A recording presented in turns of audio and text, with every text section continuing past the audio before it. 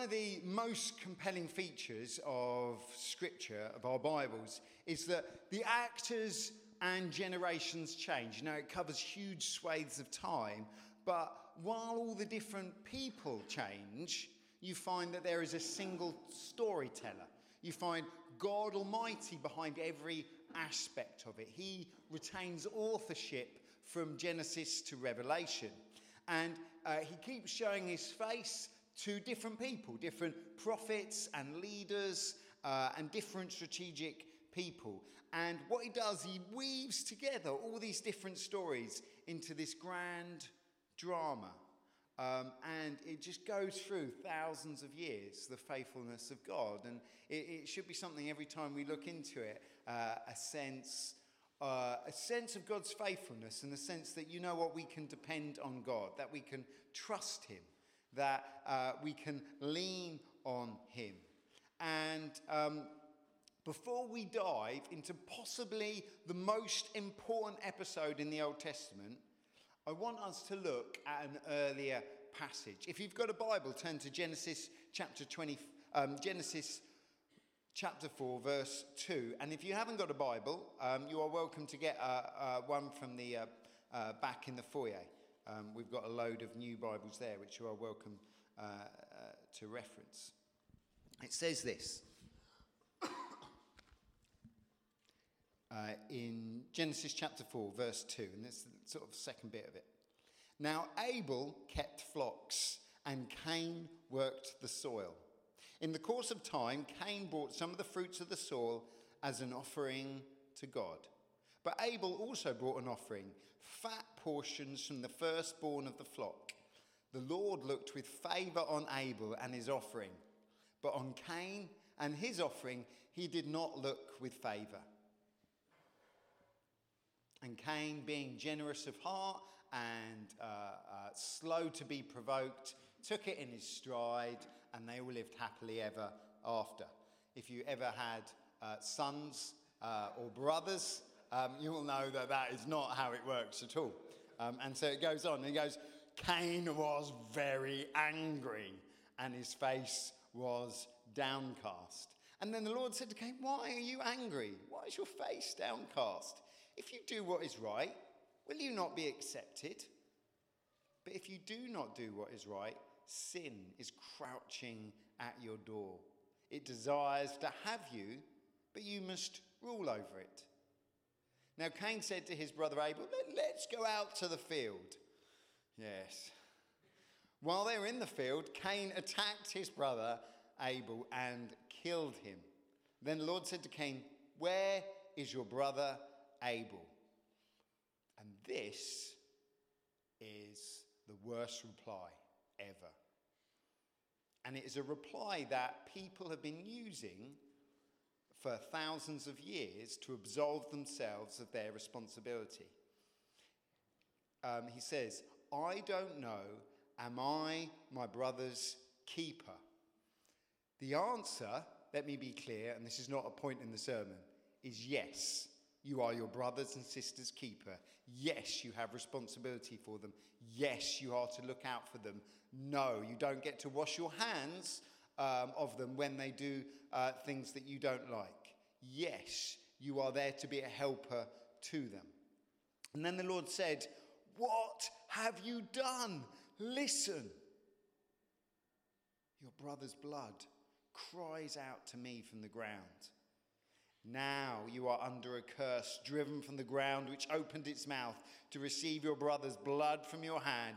When you work the ground, it will no longer yield its crops for you. You will be a restless wanderer on the earth. And so we have this picture right in Genesis of humanity living side by side. Cain and Abel farming the land and livestock. And both brothers, quite rightly, want to recognize God in his provision, in his generosity, in the growth of the crops and the growth of the livestock. And they give a portion of their harvest.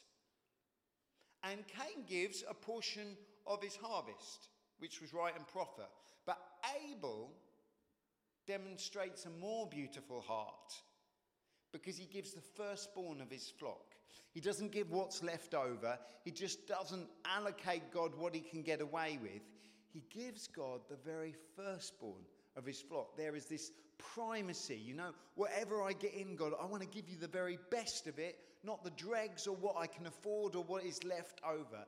There is a faith and a love and a worship that elevates Abel's offering. And Cain exposes the ugliness of his heart. You're like, why God give him such a hard time? You know, he gave a portion of his harvest. You know, why, you know what? I know God loves a cheerful giver, but doesn't he love a half-hearted giver as well?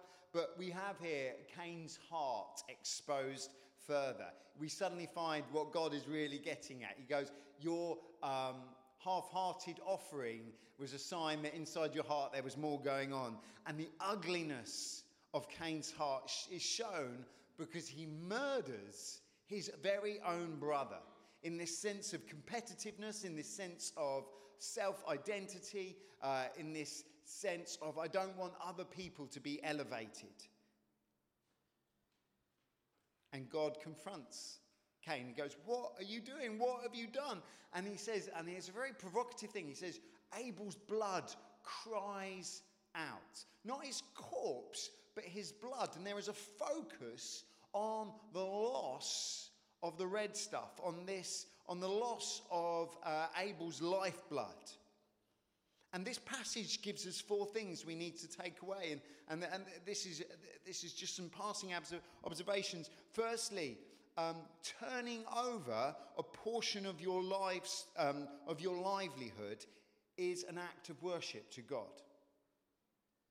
It's not something that is sort of regulated by the old and new covenant. It's not something, a law that you somehow should do or shouldn't, that preachers need to go and talk about and go, oh, you need to give a 10th or 20%. Right at the beginning of the story of humanity, out of the fullness of Abel's heart, he gave a portion of his income to God as an act of worship.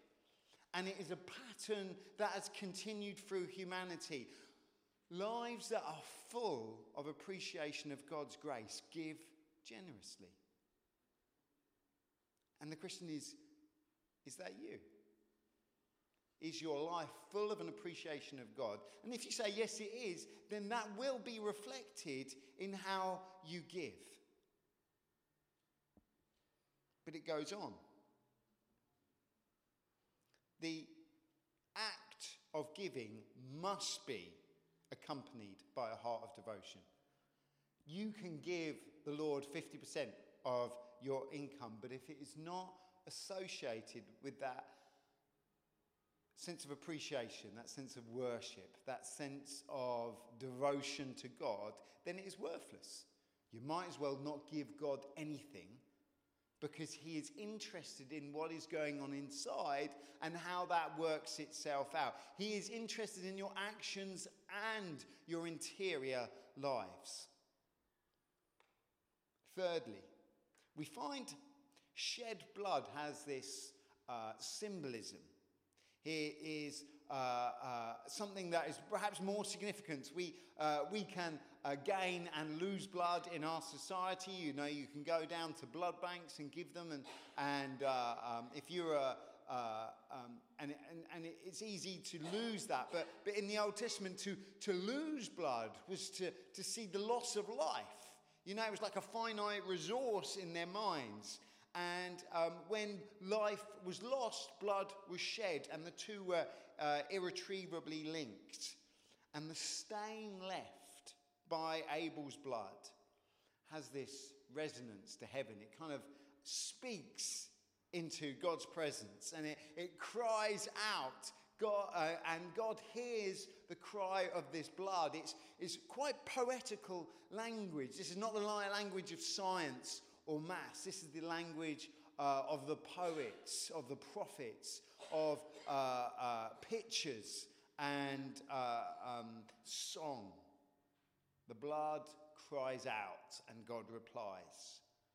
And each of these things helps us understand the climax of the Exodus story. We have been spent well over a year walking with Moses through this extraction of Israel from Egypt's slavery. And we have sort of tried to explore the context of this story and the meanings behind the words God and the Israelites use. And this story helps us shine a light on the last plague that we're going to look at. So, if you've got a Bible, this is the very last plague of God in Egypt. So, if you've got a Bible, turn to Exodus chapter 12.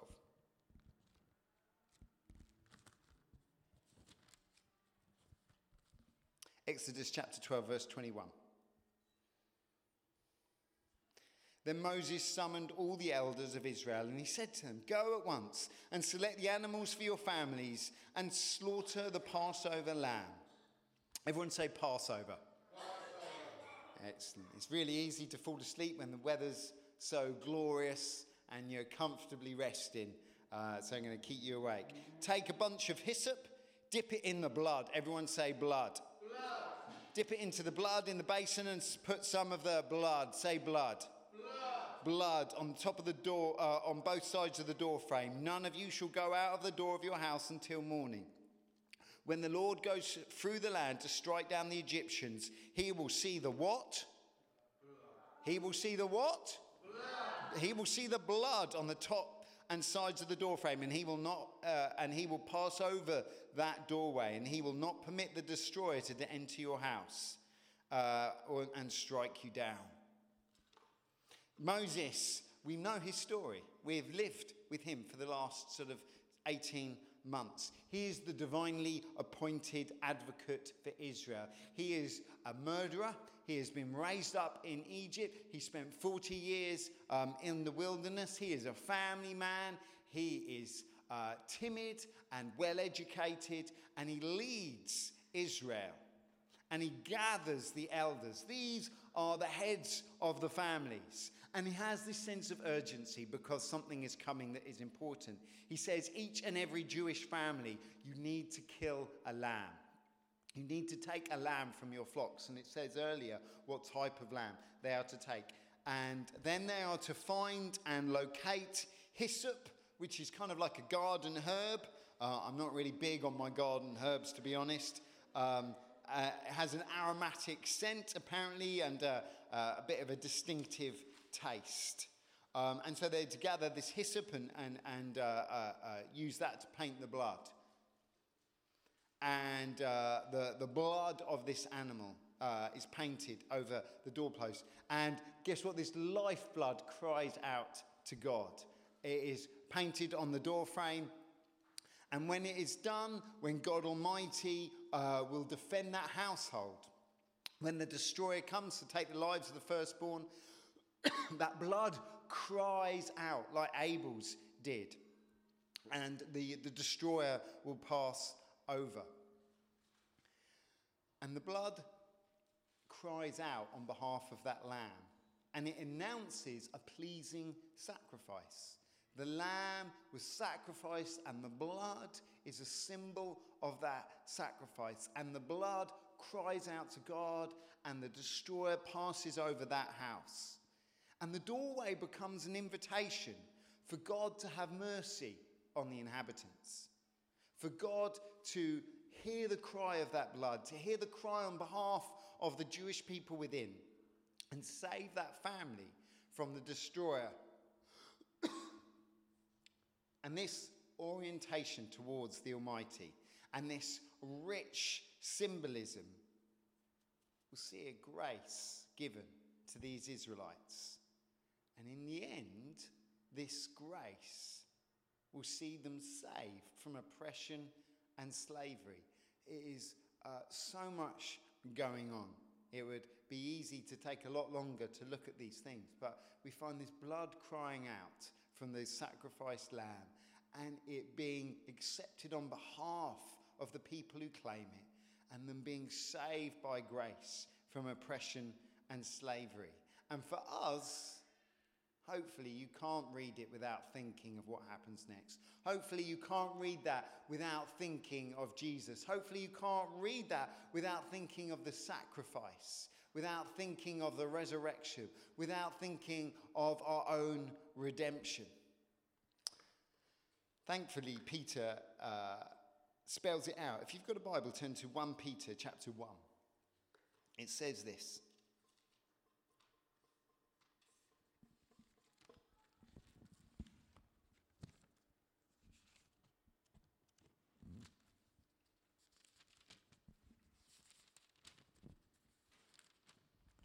Says this in 1 Peter chapter 1 verse 18. For you know that it was not with perishable things such as silver and gold that you were redeemed from the empty way of life handed down to you from your ancestors, but with the precious, what does it say? Blood. What does it say? Blood. Blood. The precious blood of Christ, a lamb without blemish or defect. He was chosen. I really like this. I find it exciting. Jesus was chosen before the creation of the world. Before light was breathed, before the earth was formed, before the mountains erupted from the surface, before the seas populated the troughs of the land, Jesus was chosen. And he was revealed in these last times for our sake. Through him you believe in God, who raised him from the dead and glorified him. And so your faith and hope are in God. Jesus was chosen as the sacrificial lamb before the beginning of time. This means that this Exodus story is very deliberately told and described and unfolding because it points to Jesus. It whispers of him again and again. This is not a series of stories that have been sort of compiled by an editor. This is God telling a story, and he whispers of his ultimate solution in this Exodus story. With the lamb's blood put on the doorway, he reminds us today of what Jesus did on that cross 2,000 years ago. It is a signpost to the most magnificent rescue plan ever conceived, and that was conceived of before the problem came. There's something thrilling in that. God took on flesh deliberately, not as a last-minute emergency rescue plan, not as a last-ditch effort to save humanity, but as a long-devised, deliberate plan of salvation. It pointed forward to this Passover where our lives would not be counted forfeit because of our sins, because of the Lamb's blood, because of Jesus' blood. And Jesus' blood this morning, and it's very deliberate that we took communion, because that grape juice that we drank represents Jesus' blood, and it cries out for Barbara and Tracy and Bianca and Wendy and Francis and Kevin and Sue and Richard and Kirsty. It cries out for grace and mercy. You haven't earned it. You haven't warranted it. You aren't somehow good, and God saw that and sent Jesus. The grace came first. And Jesus' death proclaims this morning that God loves you, that he's called you, that he has chosen you, that you have a hope now and for eternity. And so this Exodus story, while it sometimes may seem a bit dry and foreign, while it sometimes may seem hard work, it is our story. It is our salvation that it whispers of. And our salvation and rescue is far greater than the Israelites. The Israelites only had to deal with temporal finite slavery and oppression, as was eternal. The prospect of hell is absolutely abhorrent, and we were saved from that by the death of Jesus. And our rescue is more beautiful and more glorious than this Exodus story can ever hope to aspire to. If you've got a Bible, turn to Exodus chapter 12, verse 24.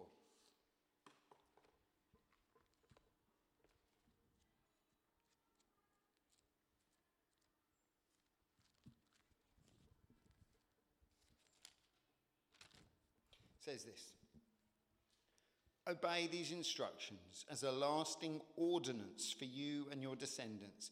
When you enter the land that the Lord will give you as he promised, observe this, children. And when your children ask," everyone say children. Children. "When your children ask you, what does this ceremony mean to you? Tell them, it is the Passover sacrifice to the Lord, who passed over the houses of the Israelites in Egypt and spared our homes when he struck down the Egyptians." And when Moses said this, the people bowed down. And what does it say? They worshipped God Almighty that had put in place such a plan. The Israelites did just what the Lord commanded Moses and Aaron. The significance of the next 24 hours is elevated again and again. This whole chapter is full of looking forward to that point when the Passover comes. The Passover is central to Jewish identity, central to the Jewish story, central to what they understand about themselves and about God. It is central to all the plagues that have come before and the story that comes after. This final plague is the moment where they are released from slavery, and it has been anticipated for hundreds of years. Ever since Joseph's family were relegated to second-class citizens, these Israelites have been longing for freedom, and now it comes. It's so near that they can taste it. And before it kicks off, Israel is told by God himself, make sure you save this ceremony. This ceremony is important. It reminds you of this moment. This is something you need to do on a regular basis. Act it out as a festival. Enjoy your time. Allow it to saturate your individual and communal consciousness that God has saved you, that this is your identity, that this is your story, that this is the moment that you have been saved, that this is a happy day for you to rejoice in. And it is to be a reminder when they're in the desert years, when they have acquired their own land, that is a reminder that all this is because of that Passover moment. And the next generations will be like, what are we doing? Why are we doing this? You know, I've got Roblox to play. I've got Kentucky to eat. I've got all sorts of things. Why would I bother with the Passover? And the adults, and let me tell you, that's you. Each of you need to take responsibility for this. You are to tell our children, and they're the ones screaming and getting hot and sweaty at the back. You need to be able to tell them why we do this, why we share communion, why are they grabbing a great big chunk of bread and a glass far too full of juice and mucking about with. Why are they doing this? Because it is a reminder of what God has done in the past.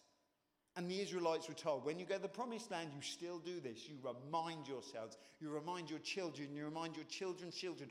Do not let that memory of God's provision escape your daily lives. Do not let the provision of God escape your mental landscape. Do not get so preoccupied with all the struggles and highs and lows of your lives that you forget God's provision to your forefathers, because it is the same God today as he was then. It's a critical thing for the community to focus on. And what do the Jews do? They do exactly what they should do, and they break out in joy and celebration, and it hasn't even happened yet. They're going to be released from slavery, and in faith they worship God to the highest degree. Let me read what we normally read at communion time. Go to 1 Corinthians chapter 11. Hopefully a very familiar passage to all of us. And it says this in 1 Corinthians chapter 11. If it's not highlighted, underlined, asterisked in your books, in your apps, then make sure it is, because this is a classic passage. And it says this in 1 Corinthians 11.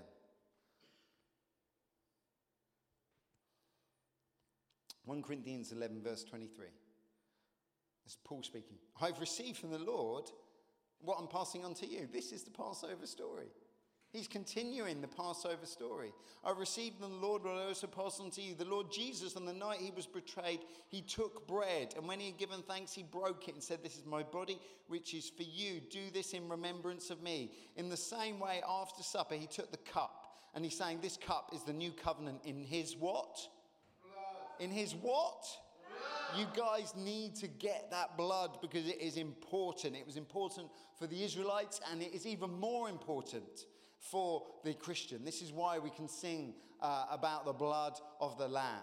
This is why people that don't know Jesus can be a little confused about our rejoicing over blood. And this is why the first Christians used to be confused with sort of vampires and cannibals, because we would talk about the blood of the Lamb so much. This cup is the new covenant in my blood. Do this whenever you drink it in remembrance of me. For whenever you eat this bread and drink this cup, you proclaim the Lord's death until he comes. Everyone say death. Death.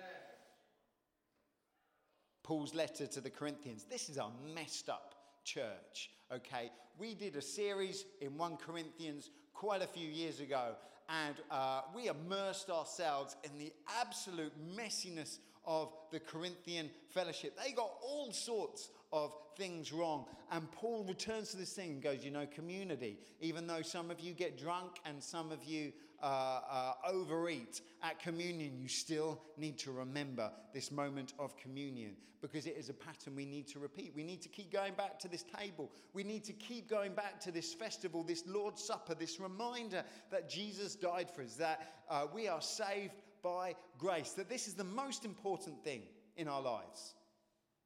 Is that true, I wonder? In your daily lives, is that a most important thing? Is it the thing that you return to with thankfulness, with deliberation, with a sense of repentance? We are to have these regular symbolic moments where Jesus' sacrifice takes the center stage, where everyone else stands back and Jesus becomes the middle. And we remind ourselves all that we have. And I'm not talking about material things. I'm talking about the spiritual richness of our Christian faith. All that we have and all we look forward to is because of God's grace expressed through Jesus. We are not to be preoccupied with past failures. You know, I'll let them go. The blood of the Lamb cleanses it all. Current disappointments, current failures, current insecurities, current frustrations, these are not your lot. These are not your inheritance. These are passing. And fears for the future. Trying all my best to avoid the newspapers and all the descriptions of the rising costs, and how, you know, I won't even be able to feed my kids with cold baked beans by the end of it. But all of that passes away before the grace of God, because he says, I've got you. I've got you. My grace is sufficient for all your needs. My grace will be there. We need to orientate ourselves around that Christ on the cross when he says, it is finished. Because it is finished. Every battle, every war, every conflict, it is finished. The victory is assured. The outcome is guaranteed. The faithfulness of God will not be overcome by anything else. Right, Exodus chapter 12. In the last point, so we're doing my best to not overexpose you to heat. And it says this in Exodus chapter 12, verse 29. At midnight. What a great time for anything to happen. At midnight. Everyone say midnight. Midnight. At midnight, the ominous hour. Remember my friends daring us to stay in a graveyard at midnight that overlooked his house. And even the good Christian people were like, well, I'm not too sure about that. And so at midnight, the Lord struck down all the firstborn in Egypt. From the firstborn of Pharaoh, who sat on the throne, to the firstborn of the prisoner, who was in the dungeon, and the firstborn of all the livestock as well. And Pharaoh and all his officials and all the Egyptians got up during the night. And this is the one moment where you suddenly have sympathy. Suddenly you feel for the Egyptians. Suddenly you wish they weren't so stubborn. Suddenly your heart goes out to them. Because there was loud wailing in Egypt. For there was not a house without someone dead. And you're like, oh. The humanity of Egypt you can suddenly feel. You're like, oh. And then you remember everything that came before. Every stubborn decision, every moment of oppression, every resistance to the word of God. And there is that relinquishing to the fact, finally, God has to act decisively. And so that very night at midnight, the firstborn of every unprotected person, everyone not covered by the blood of the Lamb, they are struck down dead. It doesn't respect the person. The curse hits everyone, from the livestock in the fields to the prisoner of the king to the king himself. It does not respect persons. It covers everyone. It is dreadful. It is dramatic and it is decisive. And it endures in the minds of the Egyptians and the Israelites. Despite all the oppression of Egypt, there's still something shocking about a nation wailing for the firstborn. Even now, you're like, oh, I wasn't ready for that. I'm not sure I can cope. And this is like the mystery and the this sort of judgment of God that is not answerable to us. These were human beings who loved and nurtured, who had dreams for their children, had dreams for where their children would become, and it's all cut short because they were stubborn in the face of God. But God comes through with this clear decision.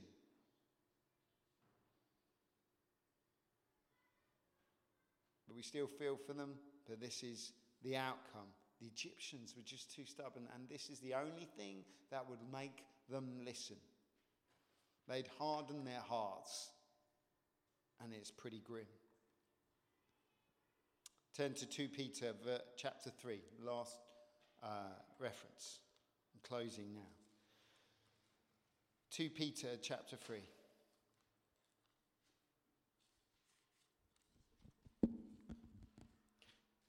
It says this, verse 3. Above all, you must understand that in the last days, scoffers will come. And what will they do? Scoffing and following all of their own evil desires. If you don't see this truth at large in the world today, then you've missed something. They will say, where is this coming? I love the quote marks there. Where is this coming? Jesus promised. Ever since our ancestors died, everything goes on as it has since the beginning of creation. But they deliberately forget That long ago, by God's word, the heavens came into being and the earth was formed out of water. By these waters also the world of that time was deluged and destroyed. By the same word, the present heavens and earths are reserved for fire. The pain of the firstborn will be nothing compared to the pain that's coming to the unrepentant, to the lost, to the stubborn and the rebellious. They are being kept for the day of judgment and the destruction of the ungodly. Do not forget this one thing. If you're like, God's a little bit on his high horse here. Do not forget this one thing, dear friends. With the Lord, a day is like 1,000 years, and 1,000 years is like a day. The Lord is not slow in keeping his promise. His faithfulness is non-negotiable. It's not slow, as some understand slowness. Instead, why is Jesus not come back yet? Why is he not here? Why are we not all in heaven rejoicing and hitting tambourines and singing Happy Day? Because he is patient. He is patient with the world. He doesn't want anyone to suffer the death and destruction that's coming. He doesn't want anyone to face the destroyer. He wants everyone to have the luxury of that Passover grace. He wants everyone to come to repentance. He wants everyone to give in. He wants everyone to give up their stubbornness. He wants those people that you love and care about that don't know Jesus to come saved. Some of us say, "Come, Lord Jesus, now I'm ready for you." But we have loved ones that don't know Jesus. And that is why he hasn't come yet, so that they can be saved. But make no mistake. Even tomorrow is not guaranteed. The day of the Lord will come like a thief. And that means it will become a surprise when you're least expecting it. The heavens will disappear with a roar. The elements will be destroyed by fire. And the earth and everything done in it will be laid bare. Everything will be undone. There'll be nowhere to hide. Since everything will be destroyed in this way, what kind of people ought you to be? You ought to live holy and godly lives as you look forward to the day of God and speed its coming. The day will bring about the destruction of heavens by fire, and the elements will melt in the heat. I can feel that. The elements will melt in the heat, but in keeping with his promise, we are looking forward to a new heaven and a new earth where righteousness dwells. Peter reminds us that the Exodus story is a whisper of a much wider story of judgment, because we love to talk about grace, but we are sometimes a little coy to talk about the reverse of that, which is judgment. Those who do not claim the blood of Jesus will receive the punishment. They will be like the Egyptians who did not put the blood on their doorways. They will be like the people in Noah's time that did not step into the ark. Those who do not claim Jesus' blood will receive a full and just punishment for their stubbornness. They thumb their nose at God. They reject his guidance. They kick sand in the face of Jesus. We cannot force repentance. Wouldn't it be a great thing if those people we particularly care for and love, that we could somehow twist their arm behind their back and make them believe, and suddenly they'd be in, and suddenly we wouldn't have them fret for them. But we can't do that. It's between them and God. And Peter says, what do? The day of judgment's coming. What do? We live lives that glorify Jesus. We live holy and godly lives. We spend time thinking about it. People out there don't think about how to be loving and holy and godly. People out there don't spend questioning the morality of the decisions they make.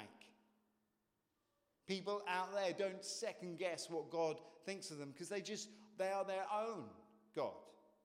They have chosen to be their own arbiter of what's right and wrong. But you and I, we know there's a higher standard. And we live our lives thinking about it.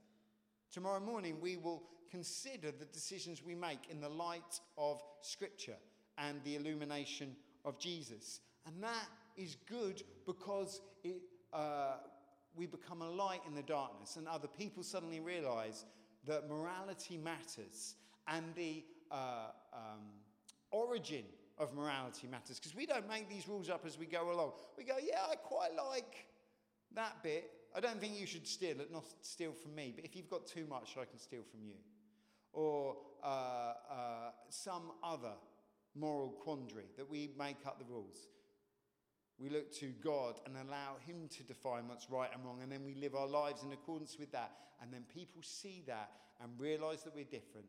And that, Peter says, will help prompt people to prepare themselves for the day of the Lord, because that will be an amazing moment for we who have been grafted into Abraham's tree. But for those that are outside it, it will be a grim and terrible thing.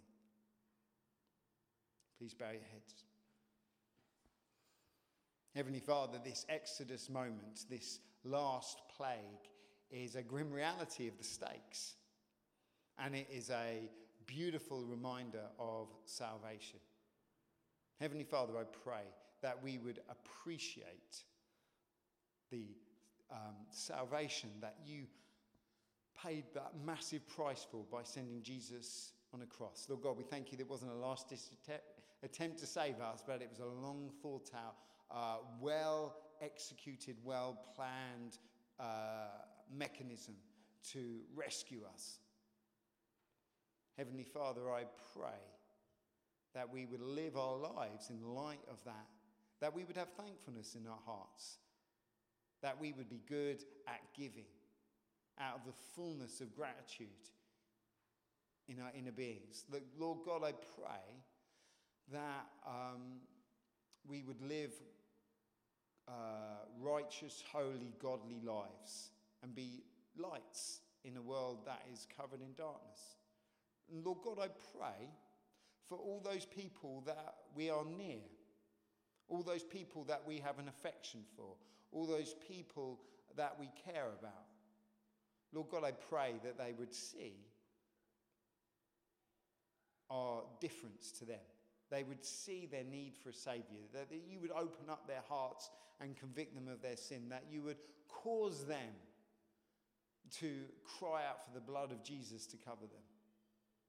Heavenly Father, Lord God, we thank you that we that are saved are irrevocably in your grasp and that you will never let go. And Lord God, we long for those around us. Lord God, even those that don't treat us well, Lord God, we long for them to know you, and we ask, if you're being patient today, Jesus, if you're not coming today, please bring these people to salvation. Lord God, I pray this in Jesus' name. Amen.